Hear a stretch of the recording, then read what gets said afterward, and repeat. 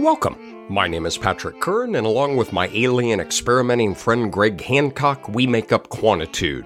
We are a podcast dedicated to all things quantitative, ranging from the relevant to the completely irrelevant. In today's episode, we talk about what you can do when latent variables conspire to multiplicatively interact, focusing on the classic product indicator approach and the more recently developed method of latent moderated structural relations.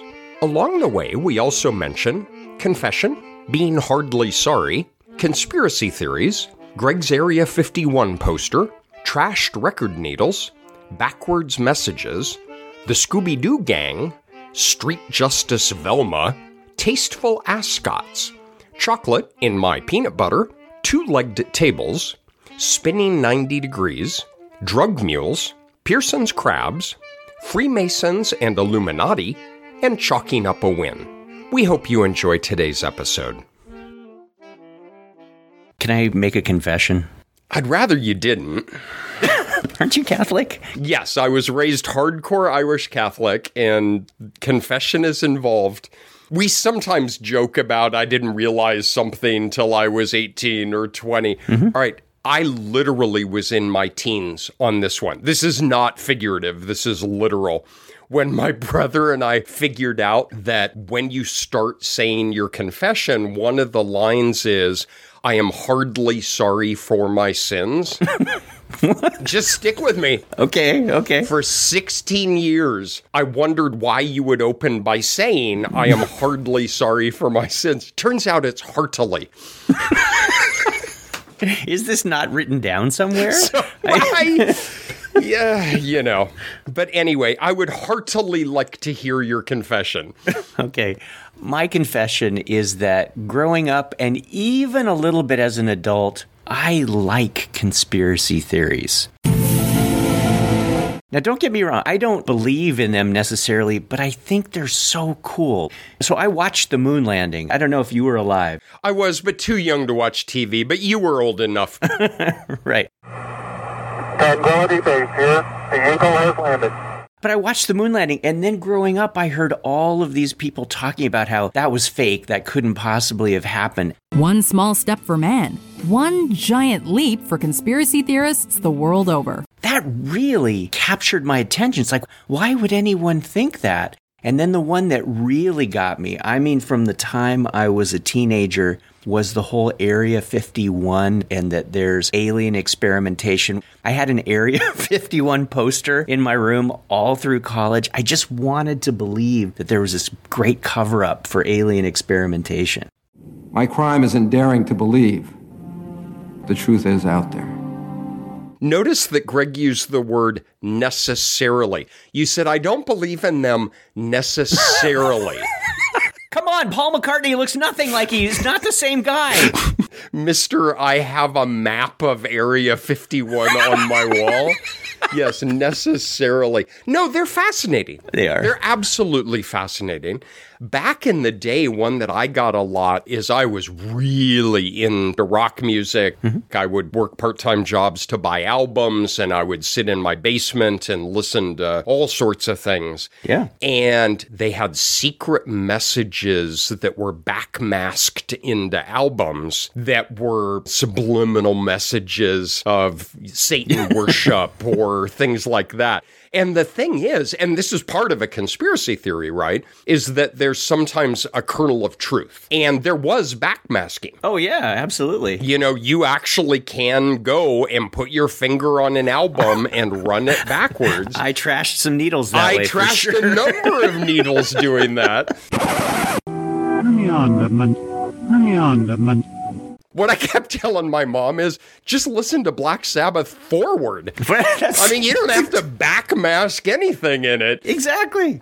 Satan laughing spreads his wings. Oh, Lord, yeah. The key question to all of this is, why the hell are you talking about this? Well, you and I work in this latent variable world a lot, and it's a world where we don't actually see things going on, right? We find evidence of things in these measured variables that we have, but oftentimes the theories that we have are things that are going on at this unseen, this latent level, right? So you and I are like the Scooby-Doo gang trying to figure out what the heck is going on. Scooby-Dooby-Doo, where are you? We got some work to do now. Wait, which one am I? Can I be Velma? Jinkies. You can be Velma if you want. Have you heard that they changed so that Velma doesn't call the police anymore because she was a quintessential Karen? So I want to be Velma. Velma who doesn't alert the authorities. That's right. She's got a Glock 9 and takes care of business herself. Street Justice Velma. I don't know. I'm not Shaggy. I'd be more like Fred, the blonde guy with the tasteful ascot. Like the one you're wearing right now. I was going to comment on that, but I didn't know if it was intentional or not. We better split up and look for clues. Yeah. Anyway, so you and I deal with this latent world, this unseen world where a lot of things are going on. And one of the things that you and I talked about, I don't know how many seasons ago, was this topic of moderation. But you and I never talked about it really at the latent level. You and I talked about it at this manifest level. But most of the things that you and I do, most of the things we care about, in fact, most of the theories that people have out there are actually at the latent level. So the thing that pulls all of this together for me is that a lot of people have theories that variables that they can't see are conspiring or interacting to do things that give rise to the data that we observe. And so what we have to do is try to take all of this evidence, right, Scooby-Doo gang? Right, Velma? We have to take all of this evidence and try and work our way back, not just to this latent variable influences that latent variable, or these latent variables represent a growth process, but that latent variables actually conspire. They work together interactively. They moderate. They do all kinds of crazy things. And this is another beautiful example where Dan Bauer teaches a class with all the kids in it and then sends them to me, and I teach a class with all the same kids in it. But Dan and I, who are 2 doors apart, don't bother talking to one another. And in Dan's class, he says main effects are often uninteresting and really our theories are tested within the interaction. It depends, right? You and I have waxed poetic about this a lot, is it depends. Is the treatment effective? Well, it depends. So he says, you have to do interactions. Then they walk across the street and take a class from me in SEM, and I am equally passionate that you should not use manifest variables. They're characterized by unreliability. We don't understand measurement, and that you should only use multiple indicator latent factors whenever possible because it disattenuates the regression coefficients, and this is how we move forward as a science. So, kids are really well trained to do interactions among observed variables without looking at main effects. Kids are really well trained to do multiple indicator latent factors with main effects, but the two parts are never bolted together, and I'm dead serious. Yep. Where we are as a field is we are really good at interactions among observed variables. We are really good at multiple indicator latent factors, but funny story, it's really freaking hard to do interactions among latent factors. Yeah. And so why don't we try and take that apart a little bit today? Because, if someone comes to me with some theory about variables interacting, honestly, I don't want to send them down the measured variable path if I don't have to, because interactions are so damn hard to detect. They're so fraught with power challenges. I want to give people a fighting chance, A, to be able to detect them, and B, to have their interactions assessed actually at the level where they think they're happening, right? And that's the big sell for the latent variable methods, that you're actually testing the constructs that you care about.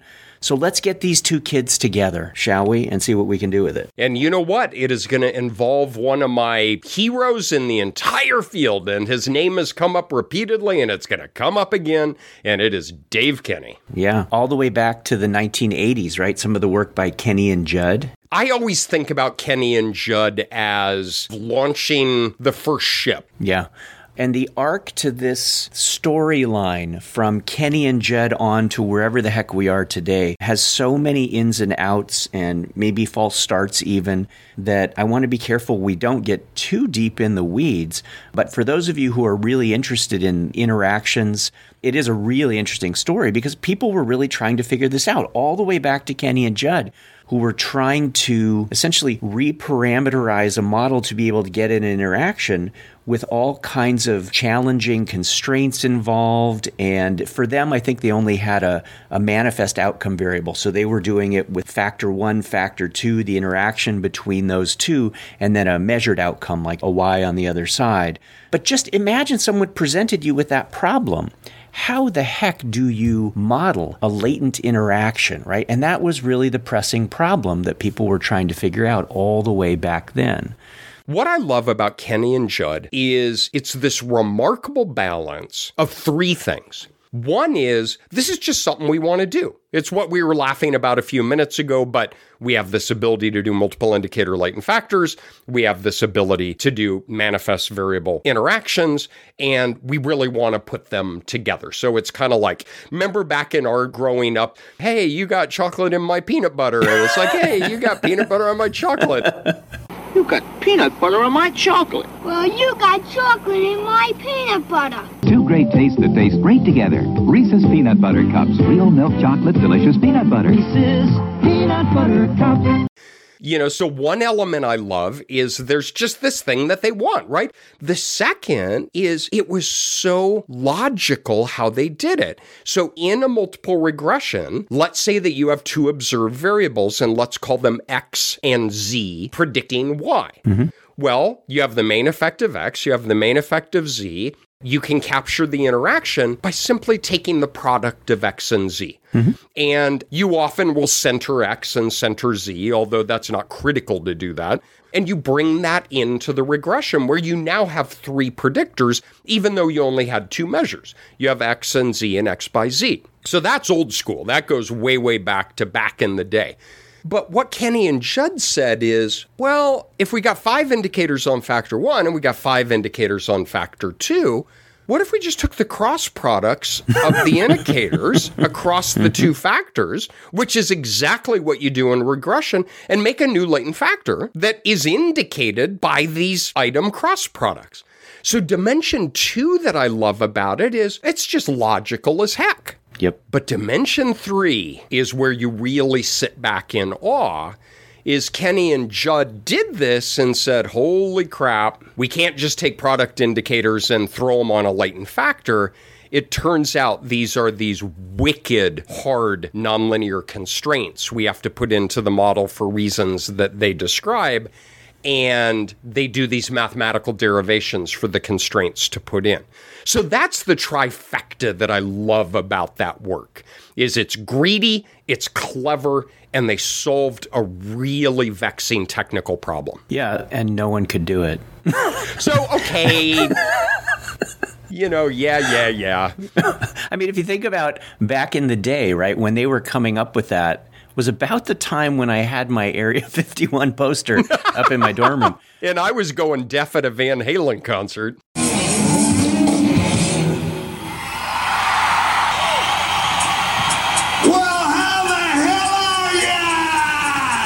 So you kids today don't have to code this in Lisrael, oh, but God. Dear God, coding that was just a beast because, first of all, you had, exactly as Patrick said, all of these product indicators. If Patrick says you got 5 indicators on this factor and 5 indicators on that factor and you want them to interact, then you made 25 product indicators as the indicators of this latent factor that represented the interaction between those two things. So this is beastly, or can be beastly for starters, but then there are all of these interesting constraints that are reflective of some of the underlying assumptions. You know, if this is normally distributed or that's normally distributed, then these won't be related, but those will be related. It was very, very challenging for anyone to implement. So the mathematics was beautiful, but the hands-on was really tough. And in my eyes, that was the rate-limiting step early on. Mm-hmm. And it's not even just, oh, it's too hard, I can't do it. I mean, these became almost intractable. You just couldn't realistically do it. And you also have to get in the Wayback Machine. We had the software in the mid-'80s. Mostly it revolved around Lisrael 7. Right. That was the main game in town. And it was persnickety. Like, there were 2 issues. One was just writing out the code for the nonlinear constraints. But the second one was that you had to bring empirical data that were sufficiently structured that allowed you to get a converged and stable and interpretable solution. So it's one of those things of the problem was solved, but you almost couldn't do it in practice. Yep. And that, I think, was a paper that launched a lot of valiant attempts at trying to make that practical. So I remember that a book came out in 1998. It was an edited book by Schumacher and Markolitis. And the title is Interaction and Nonlinear Effects in Structural Equation Modeling. And I remember being incredibly happy just when I saw the advertisement for that book, because this was such a fraught area, right? Something that was very inaccessible. And I was incredibly happy that there was going to be some light brought to this. And I remember getting the book, going through it, and the chapters in the book are wonderful, but they are in no way a unified voice on how to do it. It was really, in my view, a collection of chapters that were, well, you could try to do it this way, or maybe you could do it this way, or what about this way? And I came away at the end of that book with a lot of different strategies, but there wasn't any coherence to them in the end. And that's not really the fault of the book at all. That's just sort of the state of where we were. Kenny and Judd and some related work had provided some solution. So a lot of people had ideas, and some of the ideas, we don't need to go into them all, but some of the ideas were things like, yeah, boy, that's a lot of indicators that you might have on that latent factor. Maybe you could just use factor scores. Yeah, why don't you get a factor score for that first factor for everybody and a factor score on that second factor for everybody? And just multiply those together, and you might use that product as the lone indicator of a latent variable, or hell, you might just use them as the predictor by themselves. Or maybe you'll just go in and you'll pick out your favorite indicator of F1 and your favorite indicator of F2 and multiply those together. So there were a lot of different ways of trying to simplify what was an absolutely heinous process. Most of them, I think, were focused on trying to deal with the product indicators themselves, and not so much the challenge of all of those god-awful constraints that you had to impose to be able to get this model to run properly. And it's really important to reiterate what you said, is it was no fault of the book or the contributions.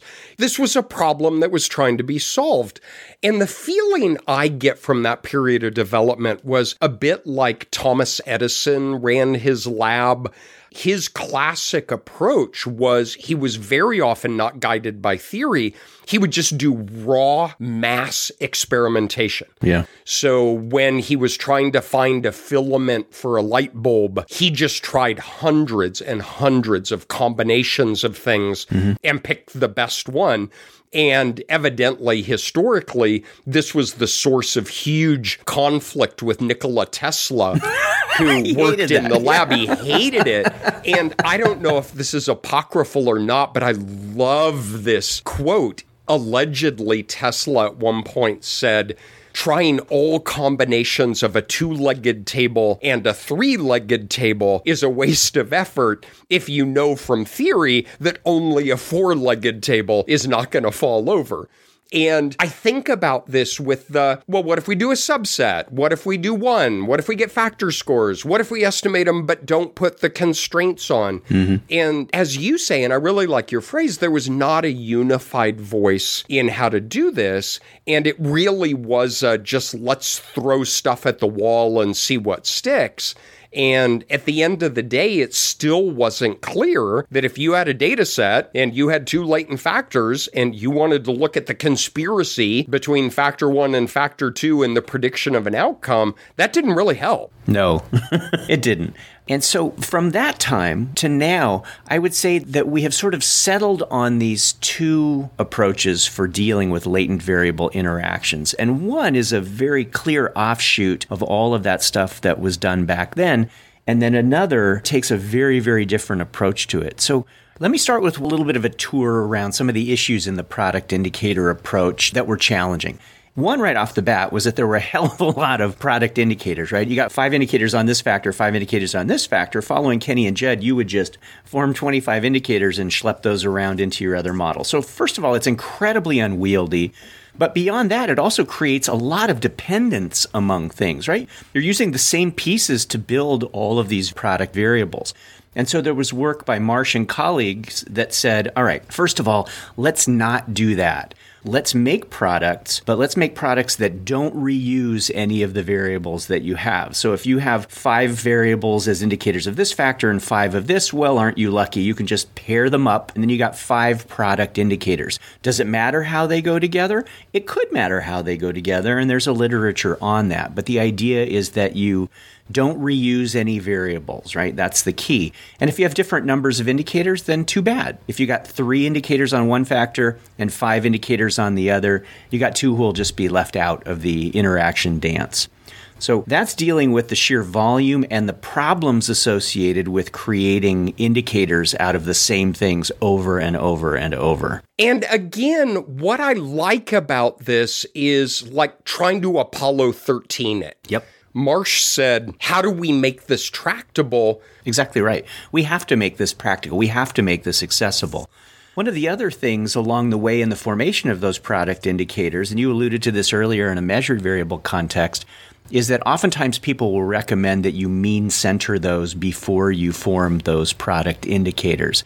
And one of the reasons is, and you and I talked about centering as a whole episode, which you don't need to have any recollection of, but in these models, we are usually doing both the covariance structure and a mean structure. And even though we might think, oh, interaction, that's really just about the interplay of the variables in the covariance structure, it has implications for the mean structure.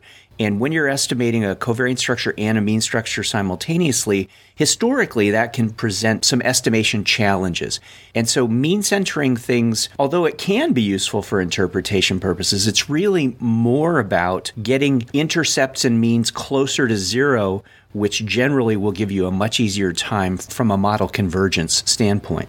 In fact, there's even a version of this type of model where you go in and you take all of your product terms and you subtract their means from them so that you wind up centering those. So that's a double mean-centered strategy. The idea of that being that you can actually eliminate the mean structure of this model altogether and don't have to worry about that. Something that Patrick alluded to earlier had to do with model constraints that had to be in place when you create that interaction term.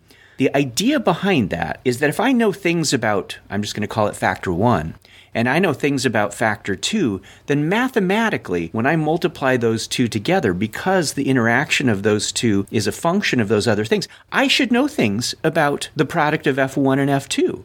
And so the original constraints that existed in these models were the result of the mathematics of multiplying things together and all the implications that that would have, whether it's for means or variances or covariances overlaid with certain distributional assumptions. Well, nowadays, people essentially go, screw the constraints. Just allow all of the factors to covary. Don't worry about constraining their variances. Don't worry about constraining their means. For one of the very pragmatic reasons that a lot of those constraints only hold under normality. And if we are not in a world of normality, and guess what? We're not in a world of normality, then those constraints are artificial anyway. And so allowing your main effect factors, your interaction factors to covary routine now. Having the mean structure, the covariance structure without any constraint at all, sometimes referred to as the unconstrained product indicator approach, is very, very common. And all of these, I believe, are very clever and are very practical, but I can't shake the feeling of trying all possible 2-legged tables and all possible 3-legged tables. I mean, that's sort of where the literature went, right? There are a lot of different methods, and in the end, simulation research showed that under a variety of distributional conditions, you were a lot safer by just allowing things to covary and not constraining those things. The idea being that even though you might have somewhat sharper estimates of things, meaning smaller standard errors around them when certain distributional assumptions hold, that was a small sacrifice to be able to get something that was unbiased when those constraints actually weren't proper. Which is not a trivial advantage, but it still doesn't sidestep, well, do you use all possible products? Do you use a subset of products? Do you use your favorite products? And again, the analogy holds on, let's try this, let's try this, let's try this. Sure. And we don't want to get too self-righteous about it because in the Wayback Machine, this was state of the art. This was trying to come up with a practical solution And the long con is, even if we have to jacket some of these less than ideal decisions, it's going to allow us to do something that we aren't otherwise able to do.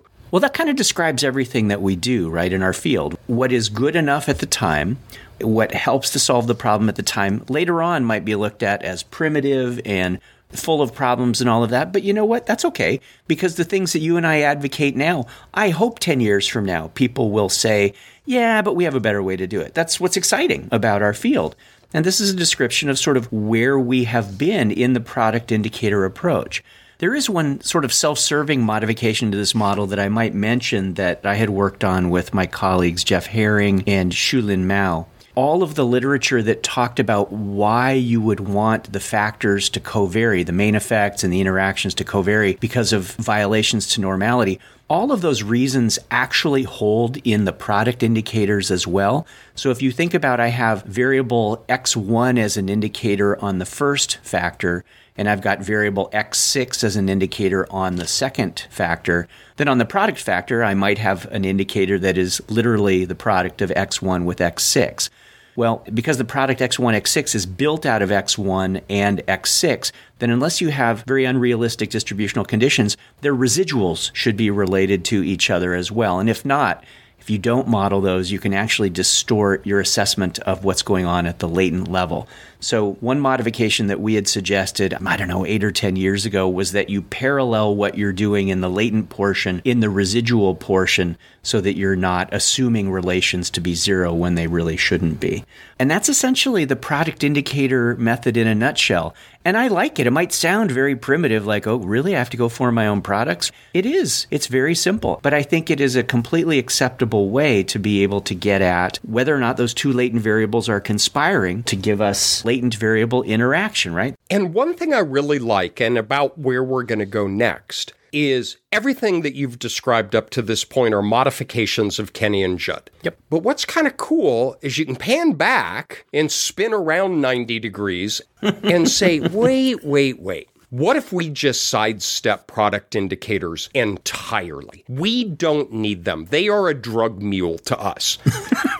They are. Right? They are. They are a drug mule, because what we're trying to do is to hide something in those product indicators that then load on a latent factor to allow us to do something that we want to do. What if we cut out the drug mule entirely and say, let's take a radically different approach to this problem? Yeah. And this is very clever. The whole other way of thinking about this, and it doesn't build off the other at all, is an approach sometimes referred to as LMS, latent moderated structural relations. It was year 2000 in Psychometrica by Klein and Moosbrugger. Is that pronounced Moosbrugger? It's probably not, but we'll have a Dutch person clean that up. Moosbrugger. It's a terribly important paper, and it was, hey, what if we took a completely different approach to this that's trying to solve the same problem? Right. And for me, this is the most Scooby-Doo method of them all in the following way. Let me give a gentle introduction to how the LMS works. And it starts with the idea that the way products behave is not the same as the way the variables behave that went into that particular product. One obvious reason is that if you have a beautifully normal measured variable x and a beautifully normal measured variable z, you multiply those two together and get x times z. How do you think that thing's going to be distributed? Non-normal. Non-normal, not even close, right? So now imagine that someone just showed you the distribution of a variable and they didn't tell you it was xz. Could you look at the distribution of that variable and say, wow, I wonder what was going on that gave rise to that? How could I Scooby-Doo this and try to figure out what went into it? Let's split up and start searching. Well, now bump everything up to the latent level. We have some latent factor 1 and some latent factor 2, and now we have a latent interaction factor. Well, if that latent interaction factor is operating, even if the theoretical distribution of factor 1 is normal, and even if the latent distribution of factor 2 is normal, the latent distribution for the product of factor 1 and factor 2 should not be normal. And you might say, well, I don't care. I can't even see those. Those are completely invisible. They're latent. I go, yes, but Y is theoretically made up of a little bit of factor 1, a little bit of factor 2, and potentially an amount of factor 1, factor 2. So that means that if there is an interaction between factor 1, factor 2, that should be propagating into the behavior of our outcome measured variable or our outcome factor, which in turn propagates to the measured variables. And so the really cool trickery behind the LMS method is to look at the distributions of the variables that you have. I don't mean their variances and covariances or their means, which is what we are accustomed to doing. I mean, actually look at the distributions and say, what would have to be going on at the latent level, including an interaction between two factors, to give rise to the shape of the distributions that we have? And the shape of those distributions, not normal, as Patrick said, but they can be characterized as a finite mixture of normals. And so if we can fit in our observed variables a finite mixture model, right, a finite mixture of normals, we can actually work our way backwards and figure out, wow, how much interaction would have to have been going on at the latent level to give rise to the distributional behavior of the things that we observe. It's incredibly clever. It is incredibly clever. It goes back to Pearson's crabs, right? It sure does. Not his first bout with crabs when he was a teenager, but the second one where he was developing early models for finite mixture and was measuring carapaces of crabs and trying to find subpopulations of those. Mm-hmm. But what this is picture in your mind's eye a univariate distribution. Now I'm going to walk you through it. It starts down low as you go across the x-axis. Starts down low, it goes up in a smooth curve, peaks, goes down, maybe goes back up a little bit and goes back down a little bit. It's clearly non-normal. But you squint and cock your head and say, I could put two univariate normals that overlap a little bit, and the joint distribution of those two are actually going to do a pretty nice job in approximating that non-normal distribution. And in mixture models, they talk about two general kinds of applications, direct applications and indirect applications. And the direct applications, in my own opinion, is where things go a little sideways, which is we're trying to discover subgroups in the population. Right. And we have a whole episode on where we talk about that. But the indirect are to say, hey, wait a minute. We've got this kind of cool way that we can differentially weight multiple normal distributions to recreate this non-normal distribution. And instead of saying, I knew it the whole time, this non-normal distribution is because I have discovered the three kinds of offending youth. That's a direct application. This is, I wonder if we can use this to approximate what we believe to be these nonlinear relations among the latent factors. We're not saying that these finite groups exist in the population, but we're going to use it as a way of approximating the non-normal distribution. And here's the big thing, that would be consistent with an interaction between the latent factors. So imagine I have some theory, and my theory is that kids' mathematical motivation, a latent variable, has some bearing on their mathematical achievement, some other latent variable. But that relation itself is moderated by what we could call parental support. And let's make parental support a latent variable as well. That translates into a model for me where I have potential main effects of latent mathematical motivation, latent parental support on latent math achievement, but then I have an interaction, right? The potential for that clandestine relation that kids' mathematical motivation and parental support have behind the curtain. The Freemasons. You mean the Illuminati. So if we run an analysis like this, what we get out of an LMS kind of approach is we don't ever put in any products. We just say, boop, hey, software, what if there's an interaction between those two?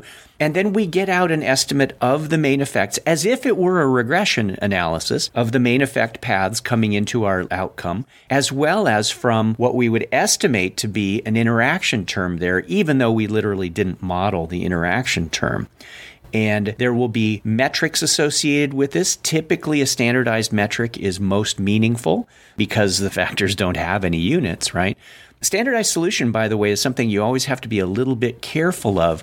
In the latent moderated approach, you should get a proper standardized solution. In the product indicator approach, you actually get an improper standardized solution, because if factor 1 is standardized and factor 2 is standardized and you model the product of those as a latent variable, then a product indicator approach, the standardized solution just assumes that the product factor, F1 times F2, is standardized as well.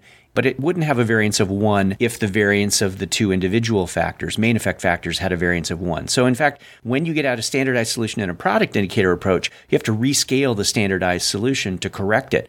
In this particular strategy, the LMS procedure, you will get out a standardized solution that will allow you to understand not just the magnitude of the main effects, but then the magnitude of the marginal effect associated with the interaction. One thing that you won't get, though, are typical fit indices. Because of the nature of the estimation process that's here, you don't get out your favorite things like a root mean square error of approximation or a standardized root mean square residual or a comparative fit index. Those things don't come out here. And the way that people will typically rationalize that is that, well, if I run a model without an interaction term, which I can do using a regular structural equation modeling approach, there's no interaction involved, then I would get an assessment of what the fit is. And if that fit is good, then the fit that includes an interaction term, which is just additional information, would be assumed to be fine as well. And I think that's true in other things too, like in MNLFA. Aren't there other techniques where you don't actually get out the common fit indices, but we assume it's just building on something that was already fitting reasonably well? Yeah, and that's very common. So MNLFA, you don't get that. If you use full information maximum likelihood with discrete outcomes, you don't get that. The entire multi-level model, you don't get that. And to me, I used to be bothered by that until I realized, hey, we don't have the RMSEA and the CFI and the TLI, which I think are kind of crappy measures anyway.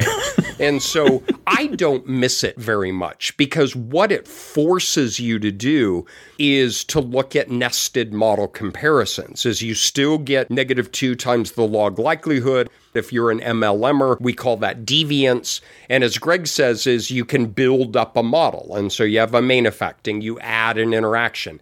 And we don't get an overall assessment of model fit, but we do get an assessment of, is there a significant improvement in model fit with the addition of the interaction factor or not? And so to me, I don't care that I don't have those anymore. And correct me if I'm wrong, Greg, on this one, but kind of my reading from the cheap seats is LMS is kind of the gold standard right now. As far as alternatives to the product indicator approach, I would absolutely agree. Of course, if we had Roy Levy on here, he might tell us that all of this could be coded up in a Bayesian approach. But yeah, of the what we might call distribution analytic approaches, I think LMS is the winner. And one of the reasons I think it's the winner, yes, there's some methodological work out there, but one of the big things is accessibility. The LMS approach is available within M+, and I think it might exist not necessarily in Lavaan directly, but I think there might be a separate R package to try to get at an estimate of like the delta R squared associated with a latent interaction. So I agree with you in terms of it being sort of the most available out there. But in terms of product indicator approach versus LMS, I think they have relative merits. Now, someone who is hardcore LMS, it's very sexy Hulk as these things go. But one of the main criticisms of mixture models, one of the Achilles heels, I think, of mixture models in general, is that they have a very heavy reliance on distributional assumptions. In the product indicator world, I don't care about that so much because I can tack on some kind of robust Satora-Bentler kind of correction, and absolutely, I recommend doing that. But in the LMS approach, you're actually trying to infer the magnitude of the interaction based on the shape of the distribution that you have and things that you observe. But you can only do that if you make assumptions about the shapes of the distributions that went into that interaction as well.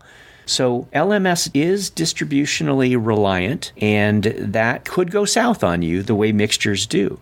And it can especially go south on you when you have many indicators, right? When you have a lot of variables that are operating in the system, LMS is a hard model to run. So I think LMS is very elegant, but I wouldn't necessarily hold my breath on the results being better than what you would get out of a product indicator approach, which is generally more accessible. Yeah, and I agree with your entire characterization of LMS. I often hear people say, "Oh, I know Bauer and Kerr and hate mixture models," or and it's just really funny is we don't. Mm-hmm. I mean, I know we wrote some papers that were critical of that, and it wasn't a don't use it. It was, mixtures are one hypothesis, right? Mm-hmm. In order to do a finite mixture model, you must have a non-normal marginal distribution for the kind of things that we're talking about here. Mm-hmm. If you don't have a non-normal distribution, you can't have a weighted contribution of two normal distributions. That's right. So this marginal non-normality is requisite. One hypothesis is that the reason you have non-normality is that you have an interaction between factors, but that's just one hypothesis. There are other alternative explanations for the same data, not the least of which is you have a non-normal item. Yep. Right? As a guy who studies drug and alcohol use in children, I occasionally encounter a non-normally distributed item. So this absolutely is not throwing shade on LMS. It's just saying, like everything else we do, there's a cost to dance with this particular approach. Yeah. And the product indicator approaches have their costs. LMS has their cost. I do think, though, this is yet another interesting area where more novel research can be done. Totally. And so if you're quanti and out wandering the world and thinking about a dissertation or a K award or an F application, there is a lot of really interesting work to be done here, not the least of which, and somewhat ironically, involves an interaction. The question is not which is better, the product indicator or the mixture approach. The question is, under what conditions to evaluate what kind of theoretical questions do each of these approaches offer relative advantages and disadvantages? Absolutely, because in the end, it depends. Oh, wow. We usually struggle for an exit. But, dude, I think that was it right there. Do I need to just say it? Don't ruin the moment. Just chalk up a win and let's stop the recorder. Goodbye, everybody. Thanks, everybody. Take care. Thanks so much for joining us. Don't forget to tell your friends to subscribe to us on Apple Podcasts, Spotify, or wherever they go to try to get away with something. And they would have too, if it weren't for those meddling kids. You can also follow us on Twitter, where we are @QuantitudePod, and visit our website, quantitudepod.org, where you can leave us a message, find organized playlists and show notes, listen to past episodes, and other fun stuff. And finally, you can get cool Quantitude merch, like shirts, mugs, stickers, and spiral notebooks, from Redbubble.com, where all proceeds from non-bootleg authorized merch go to DonorsChoose.org to help support low-income schools. You've been listening to Quantitude, the podcast that might actually make more sense if played backwards. You be the judge. Today's episode has been sponsored by not Area 51, but Area .051, where researchers have been conspiring for decades to try to get to Area .049. And by the Y-Files, a new series that's dependent on the X-Files, although with a lot more error. And finally, by Bigfoot, the Loch Ness Monster, and some of the latent variables you see in your journals. You tell us what's more believable. This is most definitely not NPR.